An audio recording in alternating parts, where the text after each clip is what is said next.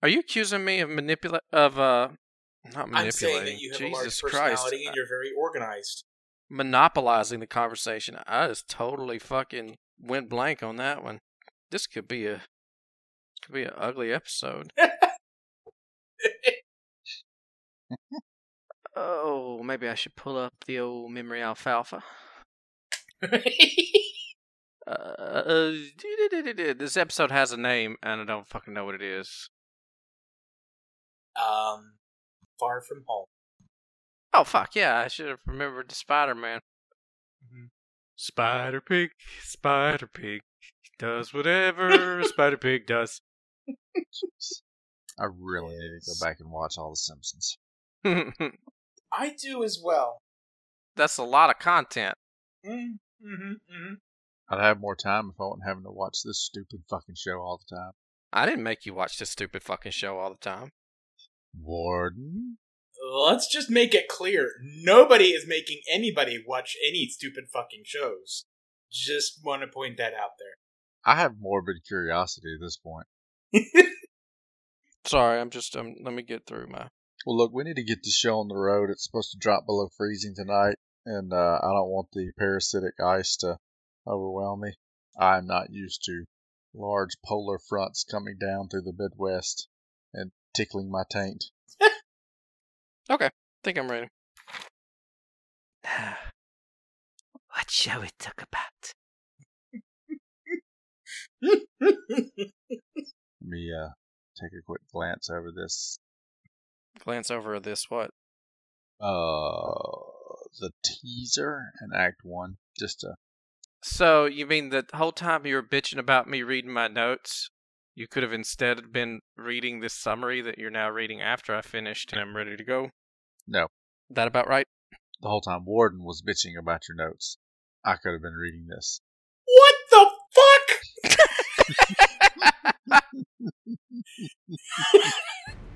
Alright, everybody shut up. I'm gonna try the intro. Bring us in, Jobob. Prepare yourself for sheer fucking hubris. Sheer fucking hubris. Hello, and welcome to Sheer Fucking Hubris, a podcast started by three buddies and Star Trek fans who watch an episode of Star Trek Discovery each week and then proceed to talk about it on this podcast, break it down, and generally just have some fun. I am Jobob. I'm joined today... Jesus, man, how bad are your notes? It must be a jumbled mess. by Mr. Willy. Hello. And Biblio Warden. Yep. And this week we watched Season 3, Episode 2, Homecoming? Far From Home? Yeah, Far Away Home. Long Way Home. Far From Home. Thank you, Warden. And, I still don't understand the red lights. Why did they all show up at once? A week before? I got that we went back in time and made them appear when they appeared to everybody, but they appeared at first, all 7 at once. How did that happen? I believe if you listen to Zorba the Greek in this episode, he kind of talked a little bit about time travel and seemed to have very intricate knowledge of it for a damn Firefly character. So, I don't know, maybe that was common knowledge, and so they were able to pick up on all that. Okay, Willie. I appreciate that explanation that made no goddamn sense whatsoever. Should have fit right in. Alright, well then, you know what? Fuck it, we'll just talk about Season 3 then. The reason that all 7 appeared at the same time was because when they set out to write Season 2, they were going to address all 7. When they got to the final episode, somebody counted up and was like, Glenn, we've only done 5. He's like, fuck me. Alright, we're going to send 1 on our way out and then 1 later. Boom. Is that better? No, not in any way. Okay, so Home on the Range. I thought that this episode was alright. Mm-hmm. It's got the structure and the backbone of what I would consider a good Star Trek episode. Then, it's Discovery'd up. I didn't hate this episode. Honestly, to me, if you took out the last, I'd say, 1 minute, it almost felt like a Star Trek episode. We've got a malfunction in our ship somewhere. We're going to have to try and solve the issue. We're going to need to go barter with some locals or get creative to find what we need. And then we're going to bust the ship out, roll credits. Yep. And really up until the tractor beam. But other than that, I didn't hate it. There were parts of it that I rolled my eyes at, but I didn't hate it. Warren, what'd you think? It wasn't bad. And just to play off of something that Willy was saying about everything being a mystery again, we get Burnham appearing at the end. She said, I've been here for a year. Okay, that's interesting, because that means now Burnham is a bit of a mystery, and she's kind of been an open book all this time. She has the room to maybe be an interesting character now. I'm also wondering, because that first episode was called a part 1, and then we didn't actually get part 2, I wonder if we're going to work toward that. And the first episode of season 4 will be part 2. Have they released the names of all the episodes for this season? They have. And part 2 is not listed at all? It is not, no. Okay. I really hope they don't try to do like the 2 viewpoint. If you get some Burnham on her own, and then you get some Burnham with Discovery, and then you get some Discovery on its own. Because this show has not done a great job of juggling multiple plots at once. You don't want some of that meaty, delicious Witcher action where you don't know what fucking time it is one episode to the next? No, Warden, I love some of that meaty, delicious Witcher action. Because it was done in a way that worked. If the writers for Star Trek Discovery has shown me any level of competence, even approaching that of the people that wrote The Witcher, I'd be like, oh, okay. I kind of liked the way that they did a full episode with Burnham on a full episode with this crew. Mm-hmm. You have to ask yourself, why did they create that 1-year lag anyway? I think they're going to try to be doing some flashbacks as they go along to try and world build instead of them all just jumping in. Yeah. This way, we'll have plenty of expository dumps so that we're getting some of that world building. And I guess that's not a terrible way to do it. Because how else are you going to introduce a timeline 1,000 years from where you just left? Not only that, but it gives you an opportunity to have a fish out of water story, but one where the main character is the one that's being the guide. Because she's been here a year, she should presumably be familiar enough with 31st century technology. It's going to appear like she can integrate herself seamlessly since she's done it for a year. Mm-hmm. She'll be able to competently direct the crew through, I guess, the 32nd century? Yeah. Without the crew having to make mistakes and look like idiots the way that they did all throughout this episode. Mm-hmm. I felt similarly to you guys. It didn't suck. What is it people say about when they look at a house, it's got good bones or something like that? Mm-hmm. This is like walking into a house that just looks atrocious, but it's got good bones. Right. I don't literally think it looks terrible. I'm talking about the fingerprints of Star Trek Discovery that are all over this episode. Mm-hmm. Like Tilly. Like Tilly, for example. Tilly was so fucking annoying in this episode. See, I didn't get that, but... Let me tell you why. Do you remember how Tilly acted when they went to Orion Town? Where they were trying to find the volcanoes. And she held a gun to somebody's head and was like, you talk to my captain again like that, you're going to be spitting gum out through your forehead. And I was like, God damn, how does Tilly act like that when she's so socially inept? Yeah. Mm-hmm. I made the statement that Tilly had multiple personality disorder or something because she could just turn it on when she had to in season 1 and act like a psychopath. It makes no goddamn sense that she was so useless through any of the confrontational part of this episode.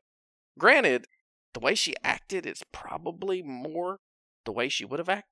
But since you have established she can dig down and pull out this pretend badass streak, yeah, that's largely why Tilly annoyed me. The other reason is I don't think it makes any fucking sense that Saru picks her to go along. No, that's what I was going to say. Why would you have picked her and not Nod or Giorgio or anybody who could have brought something more to the table than fumbling through words? It's hard for me to think of a character whose name we know who would not have been a better choice than Tilly.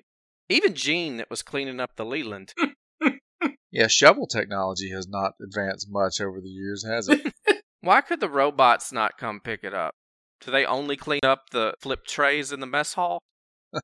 Yeah, I don't know. I understand where you guys are coming from with the whole Tilly thing. I just was relieved to see her behaving in a way that was significantly less like a caricature. They have walked it back some. I agree on that, Ward. Yeah, she's not a cartoon character. It wasn't necessarily that I hated her personality as much. I just hated the fact that there's no fucking way she would be on that away mission. And even if I thought it was stupid, they did establish that she can get that shit under control when you gotta pull it together. Yeah, I get that. But they forgot that they wrote that. Right. I almost sprayed my Pepsi all over the place when she was referred to as a good impression. I thought you guys would enjoy that. I thought it was goddamn ridiculous. The part that I enjoyed was when she was stammering through some sort of explanation, and JoJo says, "Do we need to get the command training program manual out to help you find the fucking point?" Yeah. I was like, thank you. She is speaking for us. The thing that I actually cracked up at, for sure, was citing of Regulation 256.15. Officers will show professional behavior at all times. I heard that, and I'm like, okay, so the writers are saying, Willy, Warden, Jobob, we know she's an unprofessional pain in the ass. Shut the fuck up. They may have mentioned it. They didn't do a great job of fixing it, though. Yeah. Well, it's theoretically early. Isn't that what you said in season 2? Ah! I remember you saying something like, I don't find Tilly as annoying, but I have the foreknowledge of what she's becoming. I misremembered, apparently. Fair enough. Do we want to wade through all the techno-babble to start off this episode? Because I feel like everybody on this ship, when and if they need it, has a very intricate working knowledge of how everything on the ship operates. And so we figure out that the only possible reason that all this could be happening was some kind of plasma manifold that had ruptured or something, right? I know. I was like, really? It's got to be that? Anybody, whether you're a doctor, an engineer, tactical officer, it seems like everybody knows how to go out and work on these things if they need to. Let me tell you something that frustrates me a lot. And I just want to scream it every 2 or 3 minutes in this episode. Stamets is not a fucking engineer. He is a mushroom farmer.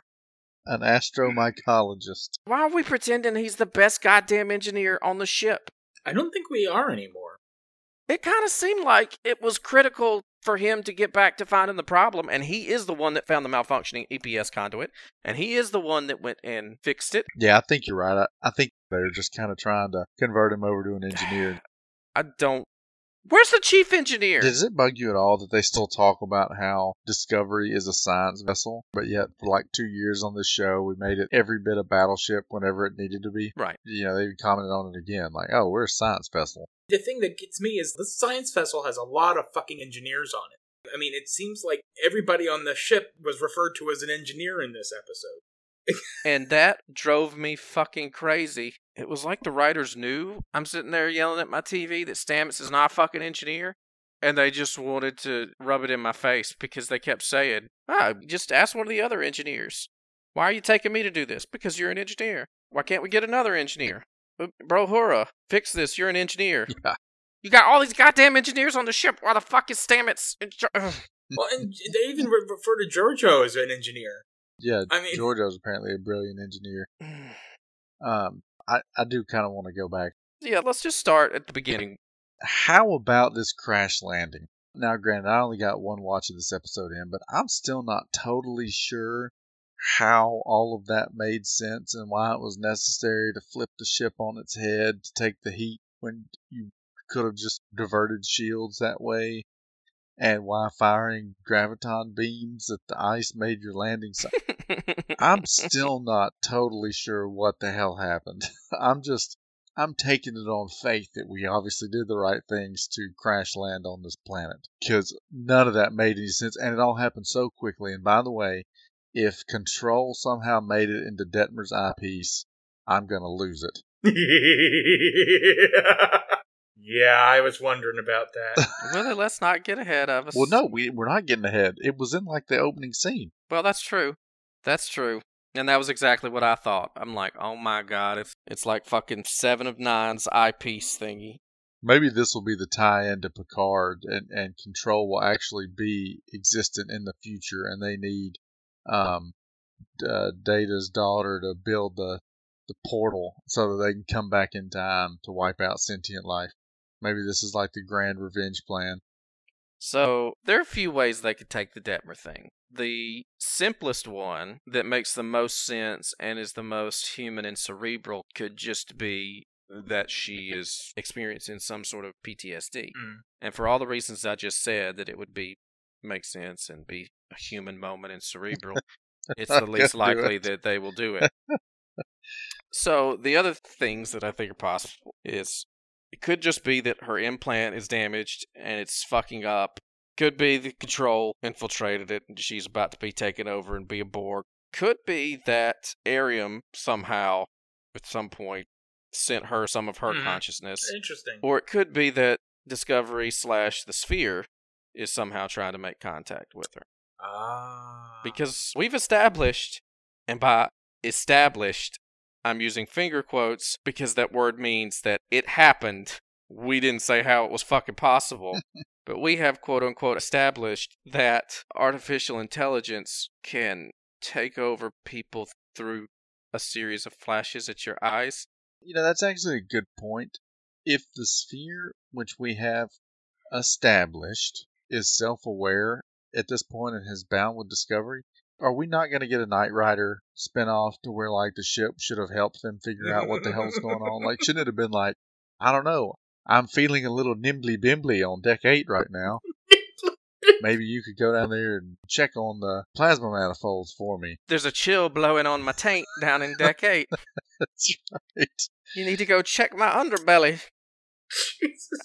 The amount of awareness and self-preservation that would have been required to throw up your shields when Enterprise was shooting photon torpedoes at Discovery, it should absolutely try to somehow save itself during this. Indeed. The cool way to have done it would have been when they came to the wormhole, everybody passes out, and then they all come to, and instead of them in the middle of a crash, like they're in a stable orbit around this planet. Yeah. And they're like, what the f just happened, you know? Makes you wonder if they forgot that intelligence is there. It really makes you feel like they forgot about it. You're absolutely right, Warden. Or, and I've made this analogy before in this show, maybe the Sphere is like Slim Pickens, and he was wanting to just ride Discovery singing Yeehaw the whole way down. We don't know. We're clearly making a space western here, so maybe that's what they're going for. You know how in science fiction movies, ships don't want to go into asteroid fields? Yes. Why? Because Discovery's like just plowing through them. Because the odds are not in your favor. Never tell me the odds. Yeah, one asteroid takes out an entire bridge of a Star Destroyer, but they just turn into gravel against Discovery. Why do you think that Discovery at terminal velocity can fly through a fucking asteroid and come out on the other side without a scratch, hit the goddamn ground at who knows how many 100 kilometers an hour, and the hull's just fine, but ice is going to crush it? Parasitic ice. Not going to crush it, it's going to eat it alive. That's not what they said. They said it's going to crush it. They did say crush it. I'm like, this hull... I wonder if that was kind of a tip of the cap to Voyager. Remember the Voyager time travel episode where the ship crash landed on an ice planet in a glacier? No. I don't. Oh. I'm not doubting that exists. So, Harry Kim and Chakotay travel back in time to find Discovery. Voyager, yeah. Crashed on a glacier planet. They get in there and all they find are like skeletons of the crew because they're like, did anyone survive? They're like, of course no one fucking survived that impact. What are you talking about? The science is clear. Everyone is dead. Died on impact. Hey. Jacob. Moron Jacob. Oh, it's good. Real good. Yeah, and so they went back and they changed Harry Kim's fuck up that caused Voyager to crash in the ice. Okay. It was when they were trying out the quantum slipstream drive that apparently is a thing now in the 32nd century. Anyway. Let me back it up a little bit. Obviously, we decided to sign on Nan for a futuristic contract, and in her contract, it's still stipulated that she has to be the only crew member who wears a skirt. But we're going to put her in charge of getting the ship back up. Why would you put a security officer in charge of that? Because engineers don't know how to manage themselves. You got to have one slave driver. You know that. Got you there. Yep, he nailed it. So they put Non in charge of this repair, and they find out about the parasitic ice and all that. Her and Giorgio have that chat. Like, why is Giorgio not handcuffed to somebody at this point? It's like, fool me once, shame on you. But I mean, she keeps doing this. But I have an issue because in season 2, they were downplaying all the psychopath elements of her character. Yeah. And they were trying to work her more towards a redemption story. And I didn't really care for what they did with her in this one, where she just sort of seemed completely unhinged. That could also be one of those responses to criticism thing, because I know a lot of people are like, why are we acting like Giorgio's not a space Nazi? She was a Terran Emperor. So it could be that they're walking back on that. I don't know. So yeah, the parasitic ice, that's one of those things where I'm talking about, you've got the basics of a good episode, but you discover it up. Yeah. Why does the ice need to be parasitic? Why couldn't it just been regular ice? Why does it need to be parasitic? And also, here's something that kind of bugs me maybe about this planet. Well, no, hold on, Willy. I guess maybe we presume. Hold on, Willy. Let me. No. Let me make my point. No. Let me. I started the point first. Eat a dick. I'm doing it. We can argue like technology has changed in 1,000 years, but these planets are billions of years old. I mean, unless we have jumped to like the Delta Quadrant, it doesn't make any sense that 1,000 years would have changed these planets so much so that we can't tell where we are anymore. Unless the implication is that we are so far away from anything we ever knew, both in time and location. I think that is the implication. No, I don't think that's the implication. I think it's just that they didn't have sensors and they didn't necessarily recognize the planet, not because it had been geologically changed, naturally changed, but maybe because it had been terraformed. I just think it's new to them. Okay, maybe the terraforming thing is the only one I would go for, because you still have an all-knowing entity in your databanks, plus you still have all of your previous knowledge before you jumped. I feel like you would have at least charted, like somebody like Saru would have known, like, wait a minute, I swear I remember hearing about a planet that had parasitic ice, when I was at the academy. It was such and such, Well, But think about it. I assume if we are to believe that Burnham and Discovery landed around the same place, because she did say I landed here a year ago, right? Yeah. Okay, you know that the Tellarites and the Andorians and the Orions, they're all still around. To me, the implication is that we are, in fact, in a known location. yeah, the Corbinites are established race too, so we're not far away. No, I don't think we're very far away, so I guess I don't understand how they have no idea what these near planets are. Well, if they'd have stayed for the nighttime, then they could have charted it by the stars, I guess. Where so? There's no real functional reason for the ice to have to be parasitic. You could have done the same thing with just normal ice. You could have said, as it gets colder, it's going to continue to crystallize around our hull, and this glacier is not entirely stable, and we're starting to sink into it, and... They wouldn't even have to explain it that much. I mean... Just say life support was going to fail. Yeah, life support's going to fail if we don't fix these relays. They do it in the new Lost in Space. They said, the ice seems to grow faster. In the shade. I'm like, you know what else does that? Real fucking ice! But instead, you concoct this bullshit parasitic ice that makes no goddamn sense just because it sounded cooler. This is the thing that's so frustrating about Discovery. Like, you could just make it ice. Just make it make more goddamn sense. But whatever. We've landed. We're gonna explore wherever we are. This level from Myst.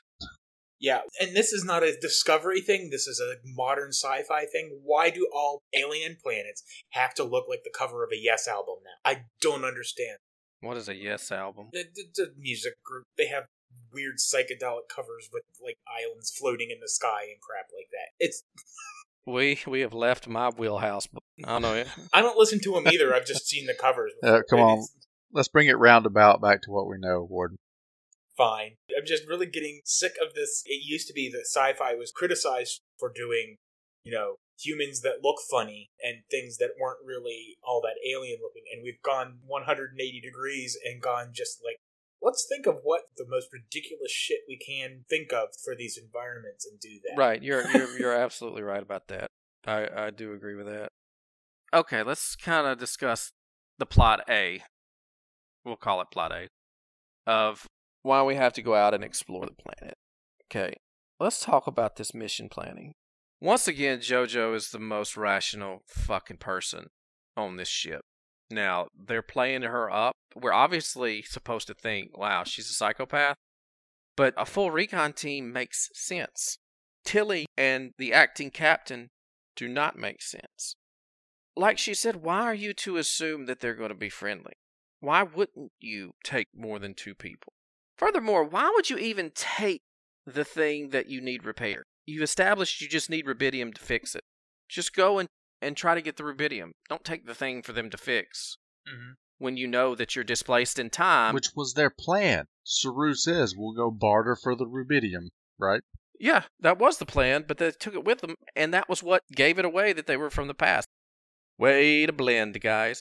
By the way, doesn't JoJo outrank Saru? Why is he ordering her around?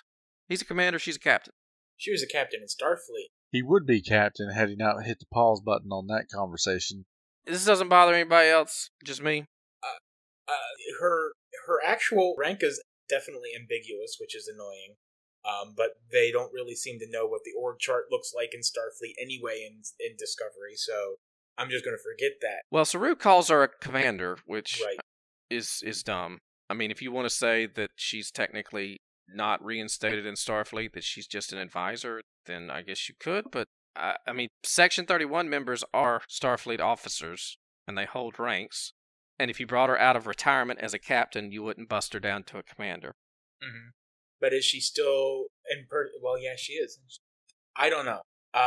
Going on the assumption that Georgia is a commander, the fact that Saru is functioning as acting captain means he can order around everybody.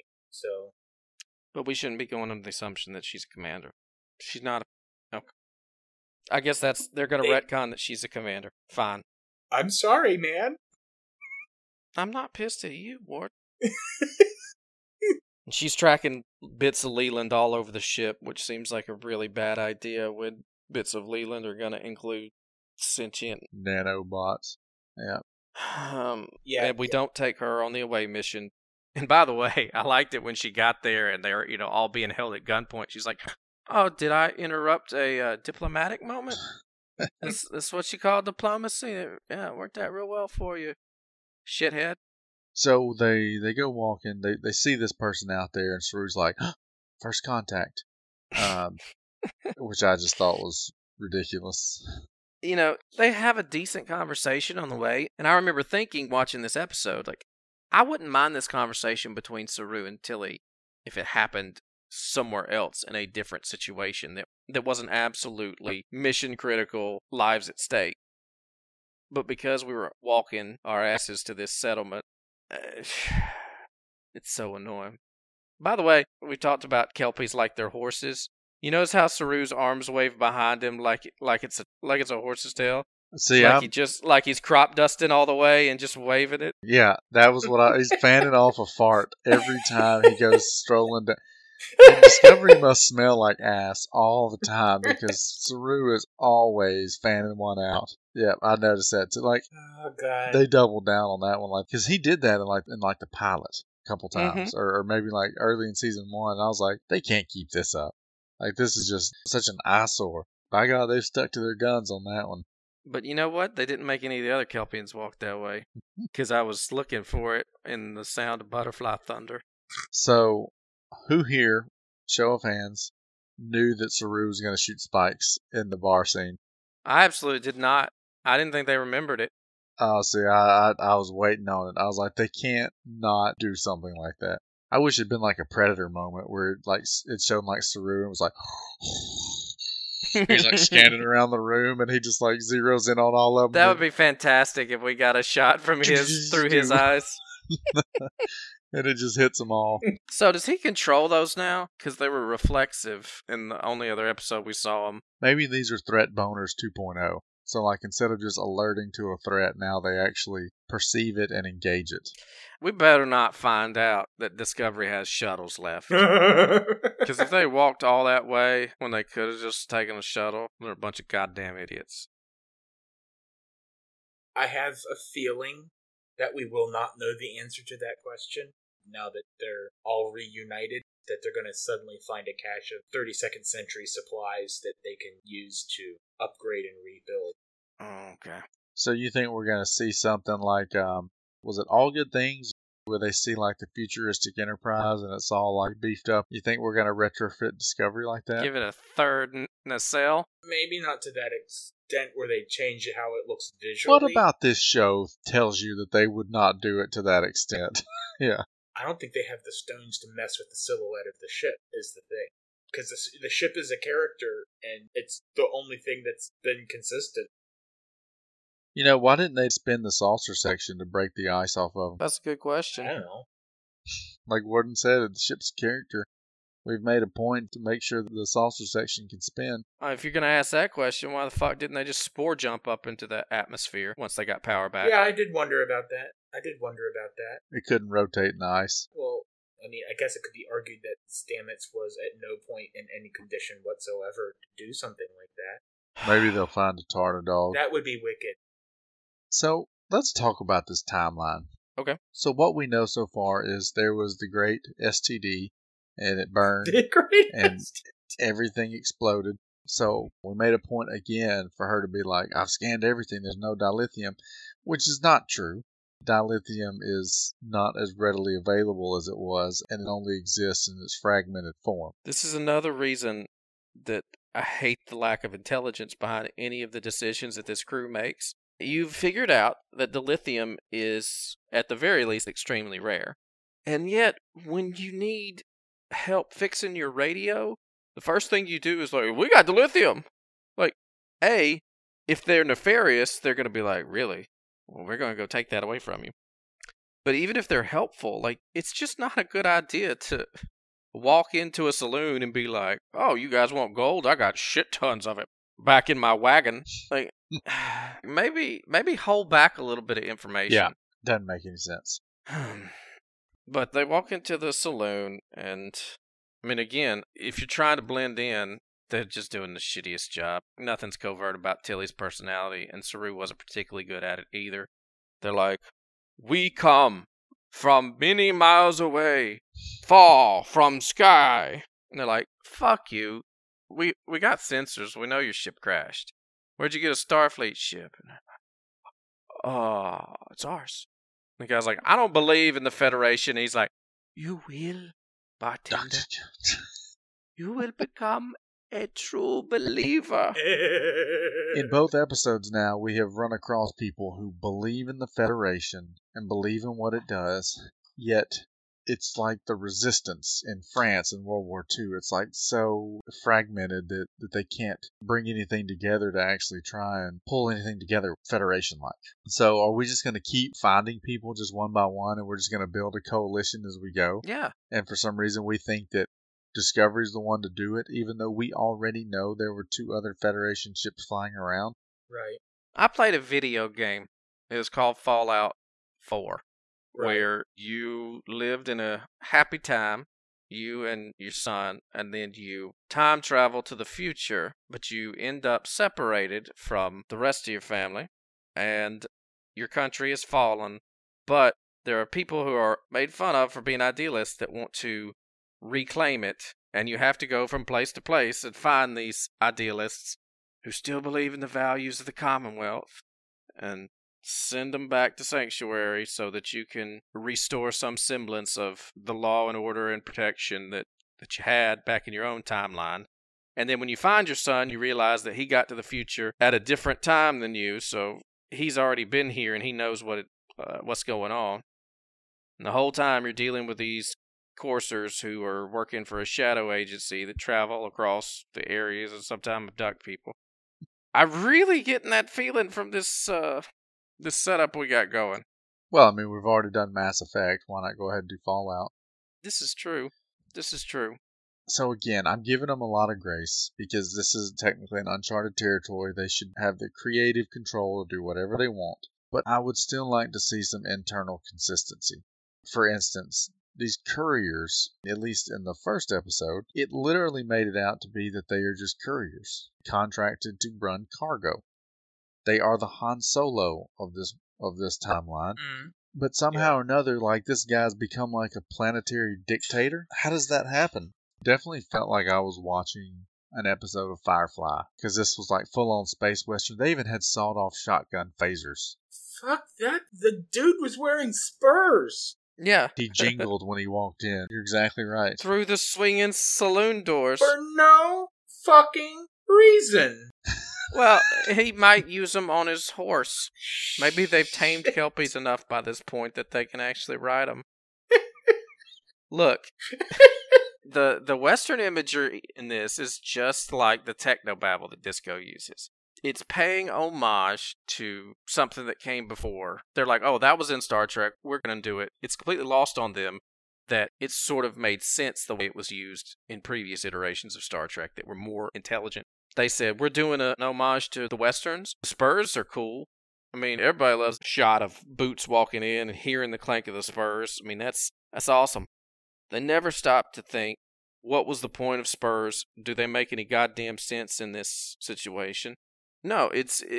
I don't understand why we had to double down so much on the Western. We were obviously trying to create kind of a lawless, or at least very loosely lawed area, right? Willy, what do you think is the structure in this universe? It seems to me like there's some kind of coalition, a federation, if you will, that basically controls the resources, right? And they're kind of the gatekeeper for these things. And so if Planet X needs whatever those miners needed, the only way they can get it is through a contract through this central hub. Like in the first episode, it made them just seem like cargo runners. In this one, it makes it seem more like a Roman tax collector, right?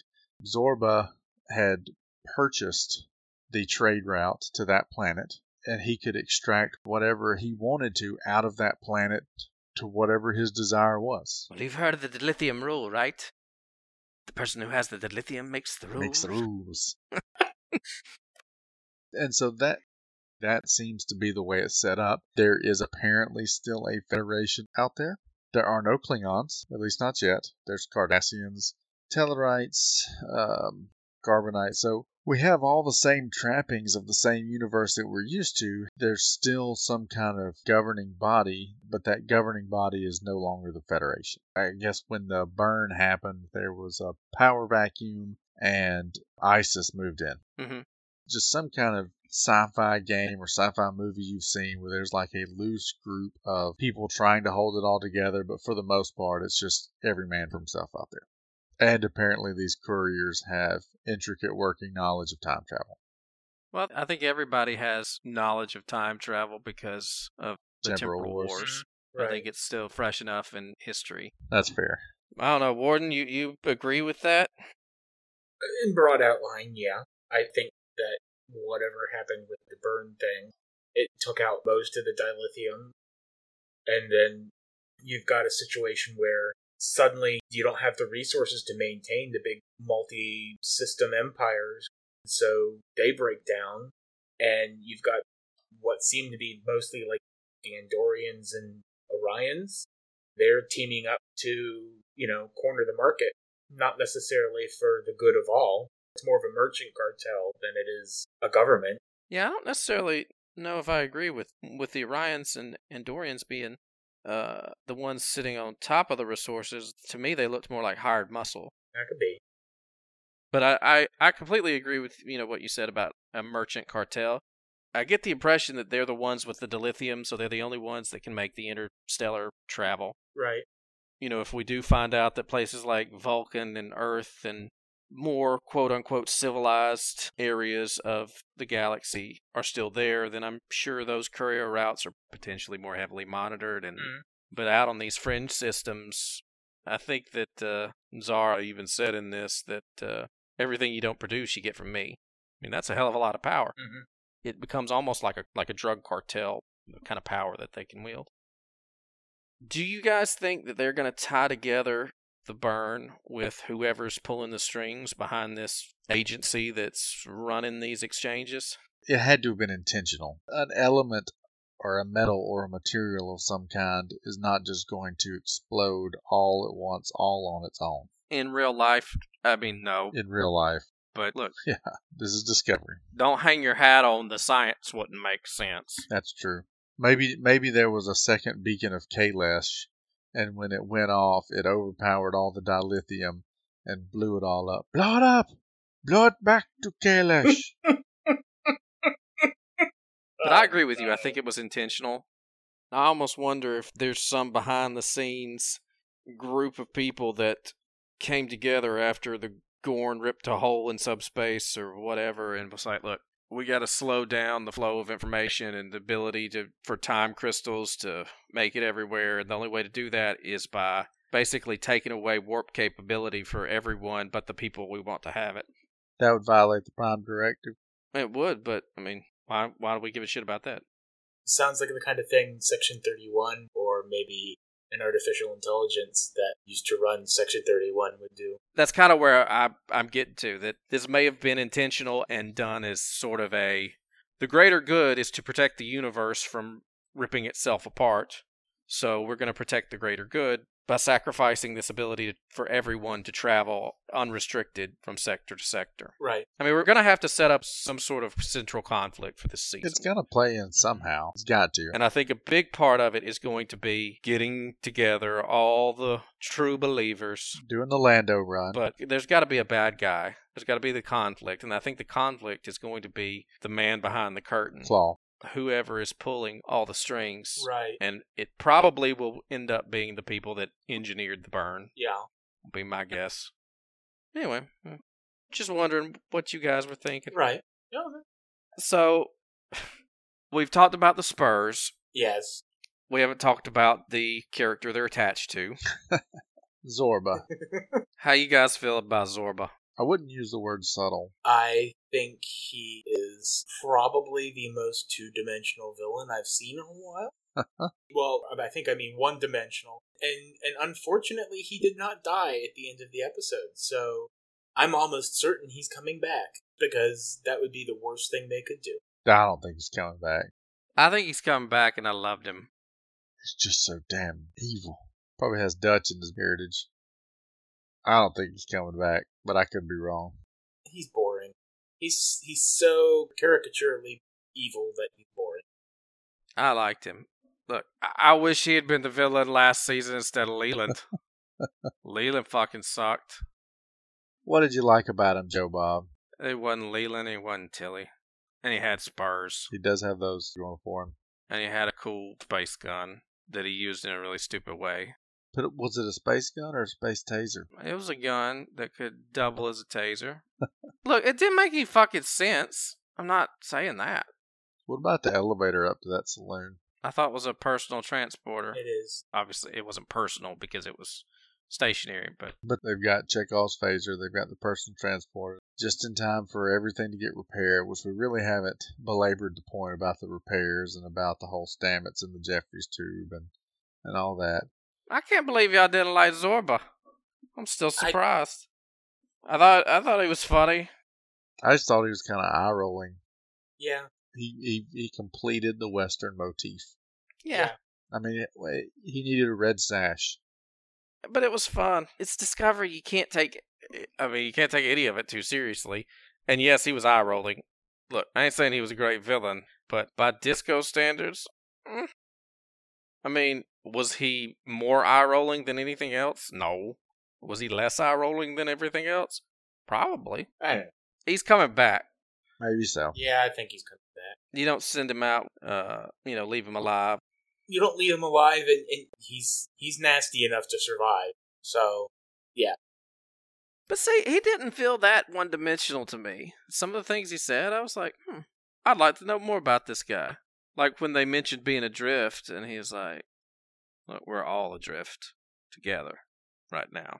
I'm like, that may have been accidental, but that's actually kind of a clever line, because that's kind of what the galaxy's come to, that everybody's adrift, and they're all in the same boat.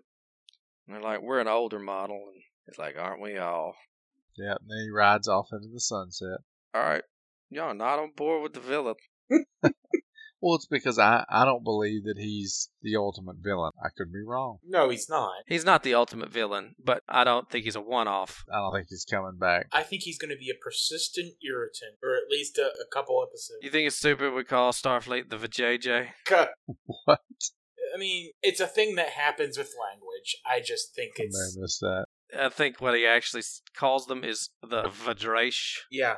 but it's short for the Federation. Like I said, it's a thing that happens with language, but it's a thing that happens with language because society breaks down. Right. These people know about time travel and quantum slipstream drives. Society has not disintegrated to that point. Well, and in the same sentence that he calls them the vajayjay, I don't remember exactly what the line was, but Giorgio was like, "Oh, so you have education." That's Latin, darling. Apparently our Captain Zorba's an educated man. No, I really hate him. By the way, he comes in and he's like, "Hey, this is our friends from the USS Discovery. By the way, I checked. We have no record of your ship in our database." I'm like, "Well, how you know it's a Discovery?" But, okay, whatever. Well, he'd gone over and scanned the ship. He scanned the ship and it came back as USS Disco? Have they got their transponder on? Well, it's painted right on the frickin' hull. He doesn't have a Kelpian to see that, though. No, he's got a whole repair camera. Oh, wait, that is true. Fair enough. I did think it was funny when he's like, "You got 72 lives on board." They're like, "We've got 88. Our casualties count." And he's like, "All right, whatever." So apparently we lost, about 40% of our crew, I guess? Because didn't we say 140 at first, and now we're down to 80-something? Yeah, between people who either were lost in the last battle and people who presumably also could have just decided to stay on the Enterprise. So there has been attrition. So let's wrap up. All right. Back on the ship, we're trying to fix the EPS conduit. And even though we've identified which one is the problem, we're just going to let Stammet and, Reno that's on Valium fix it together, I guess. I guess you could say that shipwide communications weren't working, so maybe nobody knew. But Yep, they were on the buddy system. except Culber knew exactly where to find them, and Non knew exactly where to find them, so... Well, once again, they forget what they said in the previous scene. It's par. You're right. The whole point of this scene was so Reno could tell Stamets that he doesn't have to be everything to everybody. And to get some fun interactions with Reno and Stamets. Reno's, I guess, the best character we got going now. Hey, you may get your wish, though. She may be a regular now. Yeah. I hope so. And to get some more Stamets and Culber scenes, which they're fine as a couple. I think they're being written a lot more naturally than they were. Granted, part of that's just because the stakes are so ridiculously high now that it doesn't feel out of place for them to be a little emotional. But I still want to see some sign that they're actually being gay, other than kissing each other. But I don't hate them. And I'm glad they weren't going to draw out the whole deal with Culber recovering. He seems to be bouncing back from being dead fairly well. Well, that's one thing that Disco doesn't do. Other than the central plot of the season, like, most of the little side plots get resolved within 1, maybe 2 episodes. No, that is very, very true. Yeah, I don't think that dynamic worked well last season with the whole Stamets and Culber thing, so they're just like, all right, we're just going to go ahead and throw that out real fast. At least that's done, because the whole Culber walking around in his GQ suit and talking to psychiatrists and all that, that was a little much. It just doesn't belong. Some of this stuff is fine for a drama, and I have to remind myself that the writers of Discovery clearly are trying to inject a lot of drama into this show. Maybe the 3 of us are not the target audience. I can promise you that the 3 of us are not the target audience. So maybe that's what they need now. They need a little bit of drama. They need season-long arcs. And it has to be fast-paced the whole time. I was fatigued from watching the final battle in the last season. There was just so much going on. Oh, God, yes. Yeah. That was the nice thing about this episode. That's what I was going to say. This is one of the first episodes where, yes, we still had the stakes high, where if we don't get this fixed, everyone's going to die. We can never have an episode where that's not the case. But it was a lot more slower paced than anything we've seen so far in Discovery. I guess I kind of appreciated that. Because the first episode was pretty fast-paced. Yeah. Right. Well, this is the first episode, maybe since New Eden, where there were scenes that actually had a little bit of time to breathe and be just two characters talking to each other. And I appreciated that. I liked that better about this episode. Yeah. And, I was thinking about it, and I was thinking back to a question that I asked you guys in the first season. How one thing you could say in defense of Star Trek Discovery is it's not uncommon for Star Trek series to not hit their stride until, say, the third season or so. And I asked, is it fair that we're judging shows so much more and expecting them to be good right out of the gate? And, I think we said yes and no, basically. That, those shows did have a lot bad going on in their first season. Sometimes the second season, it took them a while to find their footing. But at the same time, you don't have this level of money thrown at it and production quality and supposed talent behind it. And it's so much more of a larger, more expensive production that it's more like a movie and you expect it to be good right out of the gate. And I do think that's fair, but I got to thinking about how these season-long arcs are also a part of that, because I think fatigue sets in across the whole season, like series to series. I was thinking about another show I watched for a while, Dexter, and I loved the first and second seasons. But the stakes were so high that you got tired of doing it over and over again. I think a lot of shows fall prey to that. Mm-hmm. Yeah, and I think it's worse now with the season-long arcs. The season-long arc has to be so huge that it's just hard to do that more than about 3 times. Yeah. It's like a standard trope of sci-fi, right? Everything has to get bigger and more explosive and more disastrous each iteration. It is Star Killer base just over and over and over again, right? I mean, we have to make things bigger, the stakes higher, because we have to outdo the previous season. And I think it's even more prevalent in things like sci-fi because the technology just continues to expand. You talked about it a little bit at one point last season. When you've created this technology that basically has no restrictions, it has no bounds, it can do whatever you need it to do, then how do you write a compelling plot hurdle? And so maybe that's what they were doing with this whole dilithium burn, where they were kind of making it where the old rules no longer apply. I made the joke about needing some spice. That was one thing that Dune did reasonably well. There was this technology that could be used to do these things, but the resource which powered it was so rare and so sought after that it wasn't a practical use of it. So they've kind of done that with dilithium here. You can't get your hands on that resource. And so maybe that will create some compelling plot elements and conflicts. And so we're going to have to get creative with the ways that we do things. They've done a big technology nerf. Yeah, you've introduced resource scarcity. Unless we're going to utilize the spore drive to get around the dilithium thing. Right. Which I would not put past Discovery at all. Oh, no, that's exactly where they're going. Even with that, though, at least it's only them that can travel by the spore drive. For now. Yeah, that may be how they rebuild the Federation. It may be. We'll see.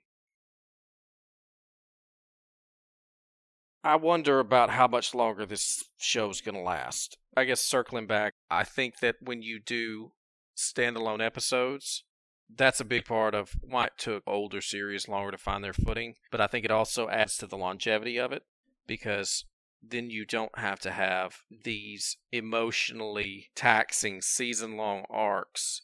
You can just do episodes. We've had 2 big season-long arcs. If this season's going to be another battle to save everybody everywhere, I don't know. I don't think you can keep going bigger and bigger without even the lowest end of the audience not being like, okay, this has gotten fucking stupid. I feel like, and obviously if you haven't picked up on the fact that we're huge TNG nerds, then I don't know how you've missed that yet, but TNG was a crew, 3-dimensional crew, just out on assignment. And you experience what they experienced as they went. To your point, that's what gave the show longevity, right? Because sometimes the stakes were high. Sometimes it was a boring diplomatic mission. It wasn't always balls to the wall, 90 to nothing. With the exception of maybe this episode, this show has just really never slowed down. And something can be said for making it a quote-unquote page-turner. Like, you want to see what the next thing that's going to happen is. But at the same time, like, you don't, because you know that, okay, well, the next episode is going to have some other catastrophic extinction level event that we're going to have to avert. Right. It's actually one of the reasons, if we really want to talk about it, that I don't watch anything besides, like, little 22-minute sitcoms now. Like you said, everything's almost emotionally taxing. Sometimes I just want to kick back and just watch an episode of something that I don't have to think about. And if I missed parts of it, it doesn't matter. Because in the next episode, you can just pick right back up where you left off, you know? But I kind of want to disagree slightly with something you said. In TNG, they didn't have low stakes all the time. A lot of time it's the boring diplomatic mission that turns out to not be so boring. But the thing is even if they had high stakes, they were localized high stakes. They didn't have these galaxy-spanning things going. There were only a couple times that they did that. Other than that, it was that planet. It's very high stakes for that planet. But the Federation is going to continue. Right. Yeah. But that creates dramatic tension and interest. I guess that's what I meant. The only thing I remember where it was like literally all life could die out was the finale. All good things, yeah. All good things. And I feel like that's more on the level of the stakes of Discovery every season. Sometimes every episode. Yeah. Yes, you're absolutely right. Mm-hmm. And it's exhausting. I feel like when you do these serialized shows, if you're going to do it well, you need to know the end point when you start. Yeah, right. Like Game of Thrones, the books, there was a plan for the end, and that plan was there for the showrunners to make the show through part of it, so it felt like you knew the ending you were driving to. Now, they ran out of source material, and consensus is they pretty much fucked it up. Right. Didn't so much stumble across the finish line as just fall on their face and never really get there.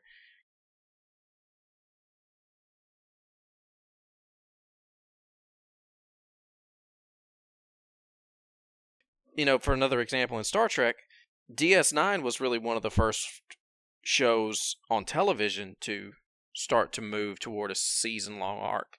And it was the Dominion War that started it. Mm-hmm. And basically, that was the arc. And when that arc was completed, the show was over. It didn't end until the finale of the show. The Marvel movies, because they knew where they were going with it pretty early on. It's been great, but I know I kind of feel like, Jesus Christ, how do you where do you go from there? Right. And I think it's going to get to that point with Discovery.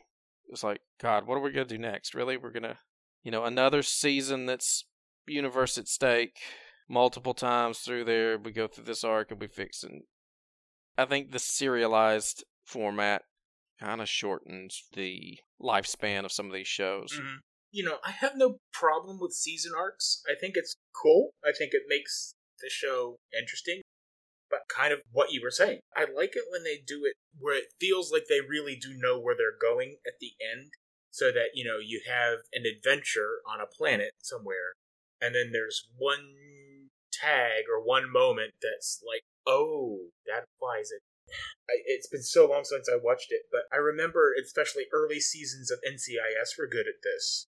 Where while you were watching the season, you didn't even realize what the arc was, and then toward the end of the season, you're like, oh, that stuff's all linked together.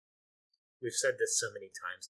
The idea, though, is that you have stories that stand on their own, and then there's element there that links them all together. Right. So, that's an interesting conversation. I enjoyed that. But let's go ahead and bring it back around, because we're at the end of the episode now. I think really basically the only thing we got to talk about is we tractor beam it up out of the ice, we get power back, and we don't know if it's going to be an enemy ship or not.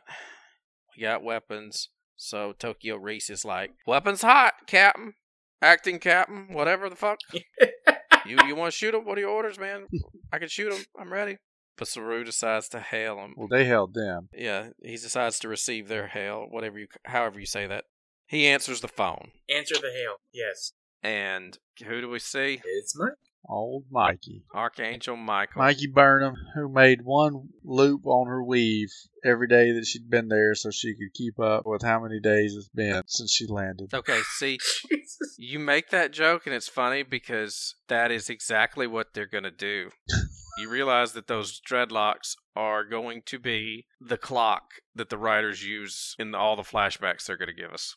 Her hair will be longer and longer each time. Yep. I mean, it's actually kind of intelligent when you think about it, because you'll be able to immediately tell where in the past year we are by how many links are in the weave. True. Yeah. But I guarantee you that's why that's there. Is that's going to be That'll be the tether. Yeah, that'll be the tether. Oh, I assume she's on Detroit's ship. What do you think? One would assume, yes. Yeah, I would think so too. As opposed to a Starfleet vessel. I would assume that that's Book's ship, but I don't think that precludes it from being a Federation She's commanding. ship. She's actually an Just admiral saying. now. Admiral Burnham. That's a fair point. You know, I do think she's a good actress. I didn't necessarily believe it in that first season. I hated the way that they handled her character in the first season. She was the harbinger of death in the first Mhm. season. But, like, she seemed so damn happy Then to in the see all second of them. season, she was a teenager in love. Well, I said that, by the end of season 2, I liked her pretty much except for when she was with Ash. Mhm. Anytime she was with Phoenix, it was fucking awful. It was terrible. Right. I think there's a lot of good actors in this show. Then they do the best with what they're given. I don't think that they're given a chance to be great in this show on a lot of episodes. I think I've just about come around on Burnham. I think I'm okay with her as the protagonist now. I hated her the first season. Right. That was abundantly clear. And I didn't necessarily like her for the second season. And don't get me wrong, let's not overstate this. I'm not that attached to her, but I guess I actually care what happens to her. I can get behind following her as a protagonist now much more than I ever could in the first 2 seasons. So they're doing something right. I don't know. I mean, you guys agree, disagree? I'm right there with you. Yeah. There's a season 5. Maybe about then, they'll have a halfway tolerable show by then. But, you know what I mean. I think she's a good actress. I've never thought that she wasn't. I don't think she was really given some of the best material to work with. She did the best that she could. Well, for a little while, I wondered if she was a good actress or not. I've never seen The Walking Dead. I'd never seen her in anything, so I wasn't sure. But my question is not about do you think she's a good actress. It's how do you feel about her now as a character? Are you invested a little bit in her? Well, I'm at least intrigued as to the last year. How about that? Yeah, she is definitely one of the characters that has shown development. So, if nothing else, she's at least interesting. Are you saying Linus hasn't shown development? I mean, you don't remember that time that he had a rhinoceros virus and sneezed on Not Spock? But then we got to see him grow until he was playing the opposite game with the crew. Where he was hatched ready? Didn't Stamets say that in this episode, by the way? Yes. I hatched ready? Yes, he did. So that's just entered the lexicon of the... Yep. I guess. It absolutely has. I caught that too, yeah. The thing about Discovery that bothers me the most right now, we spend a lot of time on this show talking about what Starfleet is and what the Federation is. Oh, God, we do. And I'm really, really, really looking forward to the hypothetical future in which they start showing what Starfleet is and the Federation is, because we're really not seeing it. Well, it kind of reminds me of the Star Wars prequels, the way they handled Obi-Wan and Anakin's relationship, where they keep saying, I love you, you were like a brother to me, we're best buddies. And yet, every time that they were around each other, you're like, why the fuck do you like each other? There's a whiny little shit that just complains about everything you do, and you're like this surly, grumpy bastard that's obviously annoyed by him. Like, you can tell us over and over and over that you're buddies, and for that matter, you can tell us over and over and over that you're so in love with Padme. Mm-hmm. I love you so much. I am so in love with you. But, like, I ain't buying it from what I fucking see with my own eyes. That's how I feel about the Federation. It's more believable that he hated sand between his toes than he loved Padme. Mm-hmm. Yeah, that's true. So where are we headed from here? I know we've kind of talked about predictions throughout this episode, so I guess I should just ask, is there anything that you guys want to add? I think we are gearing up for a catch-up tour of the galaxy, where we're going to stop in on everybody we can think of that's been cool in Star Trek and really try to touch on all the nostalgia that way by showing how things have changed. A whole lot of, hey audience, remember this? Pretty much, yeah. Remember this? Yeah. I think you're right about that. Actually, I've got a pretty good feeling that I'm right, because I just looked again at the list of titles for the season, and I see one that makes me want to cry. So... You fucking cheater. You just can't even wait, man. I guess you did spend 2 seasons trying not to give anything away. all I have are titles. Alright, fuck it. Give us the title that made you cry. Shit. You're gonna hate me. It's Unification 3. Indeed. I hate you, and I'm done with this show.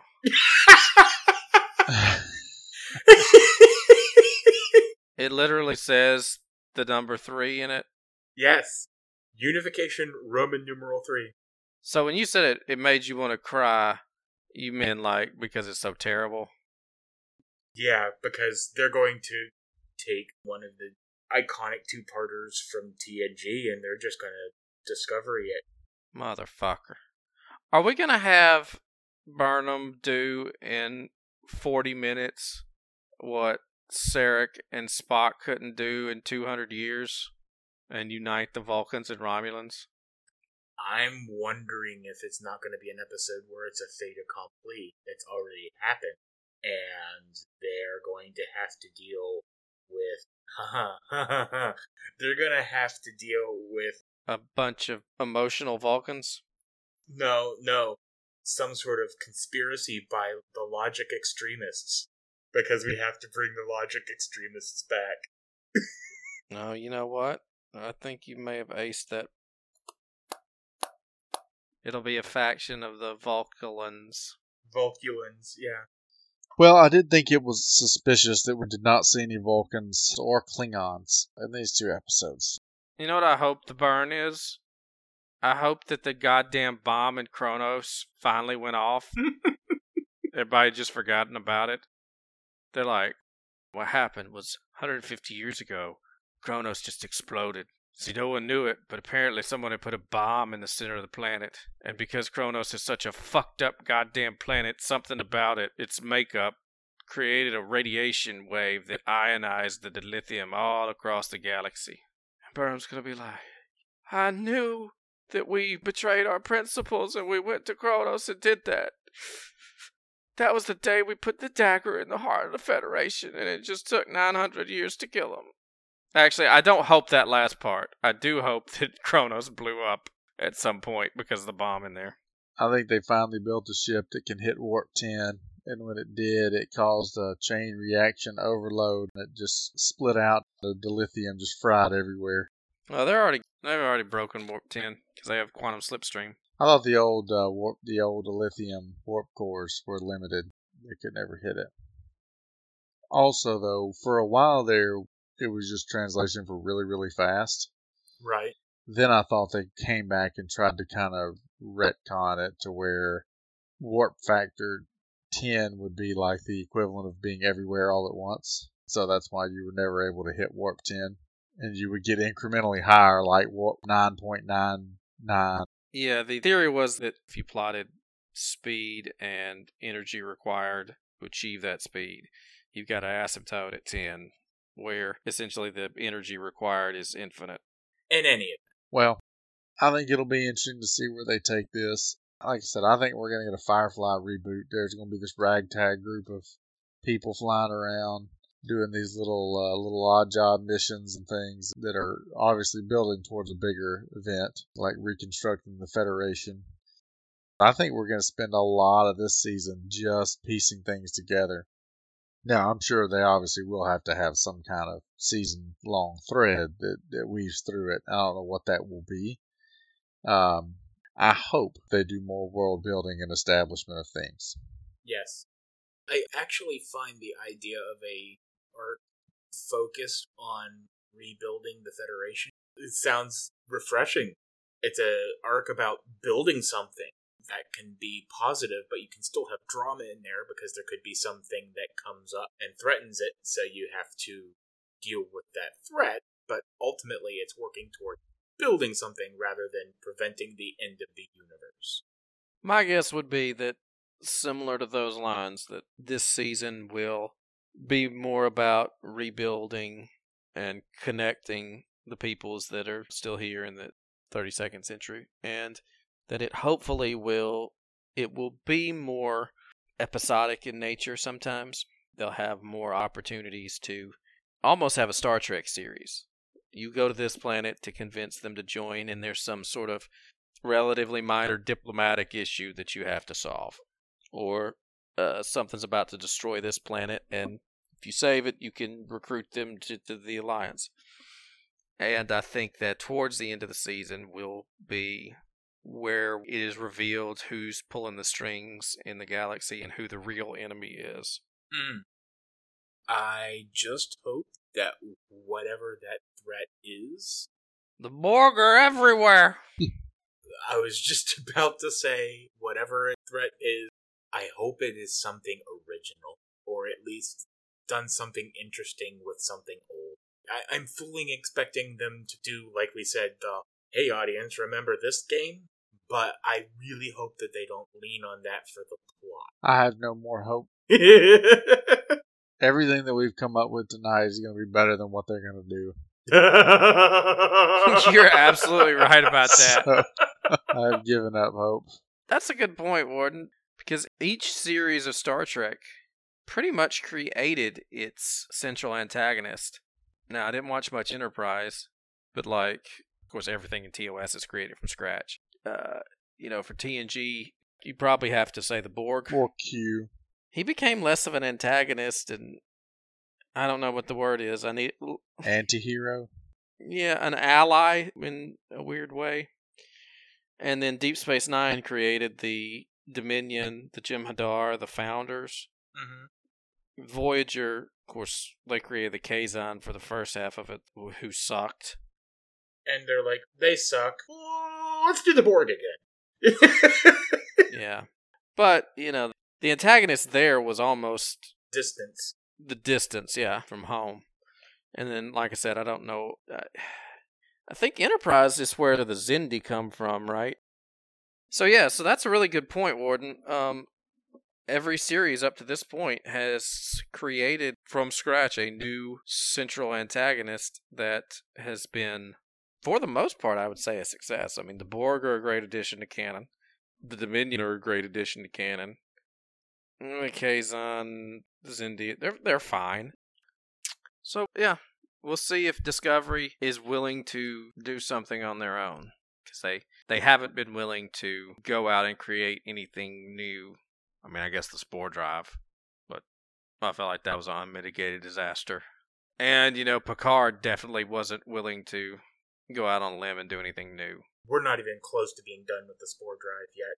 We've just entered a situation in which the Spore Drive puts Discovery in the center of everything.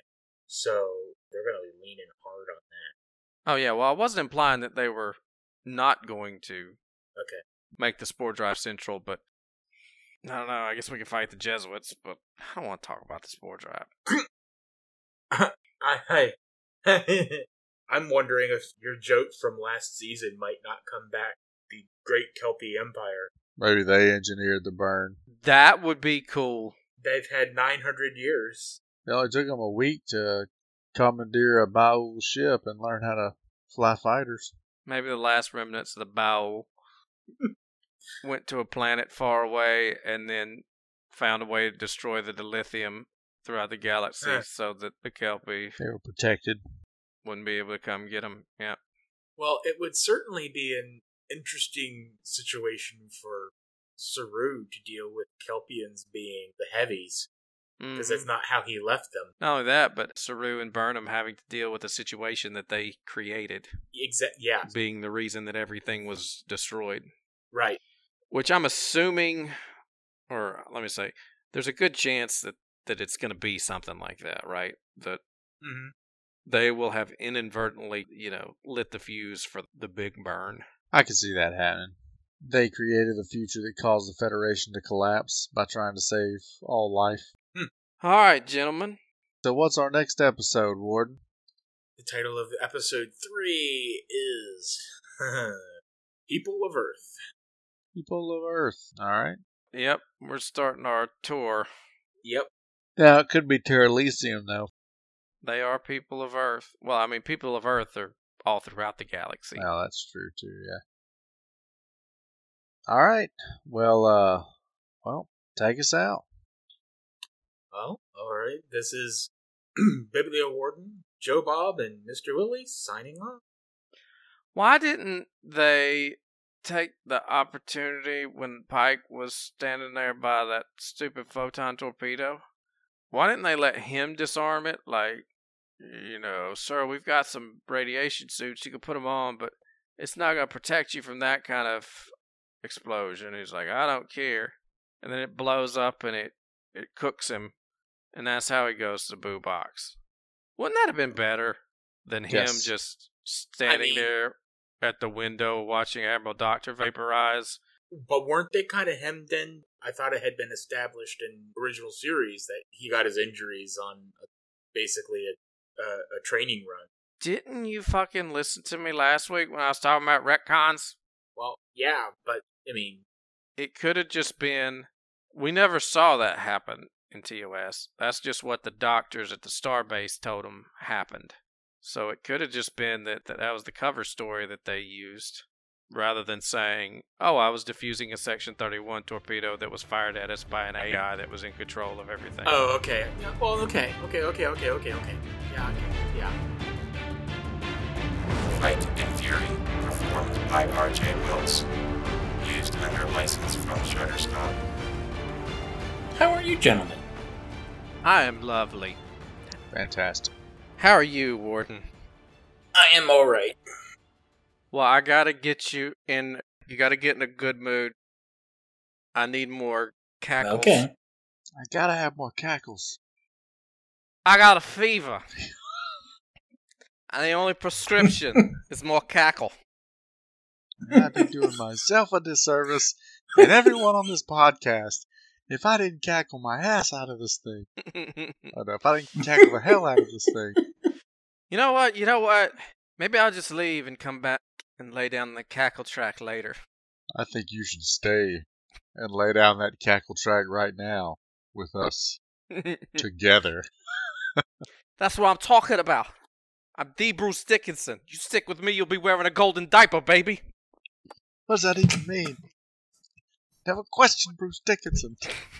Goddamn. He speaks for all of us. That scene is better than this show. Alright. Yes, it is. Oh, maybe I should pull up the old memory alfalfa. This episode has a name, and I don't fucking know what it is. Far From Home. Oh, fuck, yeah, I should have remembered the Spider-Man. Mm-hmm. Spider Pig, does whatever Spider Pig does. I really need to go back and watch all The Simpsons. Right now I'm on Brooklyn Nine-Nine. That's our nighttime show. Alright, well, given how long it took you to watch the Marvel movies, you need to set aside a decade for that. Ouch. I mean, I'm just saying, that's a lot of content. I'd have more time if I wasn't having to watch this stupid fucking show all the time. I didn't make you watch this stupid fucking show all the time. Warden? Be glad you're not Let's editing. just make it clear. Nobody is making anybody watch any stupid fucking shows. Just want to point that out there. I have morbid curiosity at this point. I am also morbid. You are. It's like season 1 was when the engineer radioed back the train was accelerating far beyond its normal designs. Season 2 was when they tried to throw the brakes and the lever broke off. And then season 3 is where we see where Wile E. Coyote has placed a barrel of dynamite on the end of the tracks. Yep. It's time to go get Leroy. Are you accusing me of not manipulating? I'm saying that you have a large Jesus personality Christ. and you're very organized. Monopolizing the conversation. I just totally fucking went blank on that one. No. This could be an ugly episode. Yeah. No, I'm not saying you do that. I'm saying that. God damn it! This was gonna be. Sorry.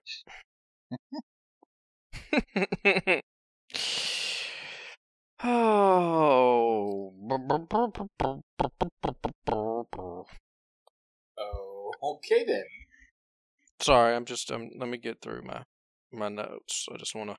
Well, look, we need to get the show on the road. It's supposed to drop below freezing tonight, and I don't want the parasitic ice to overwhelm me.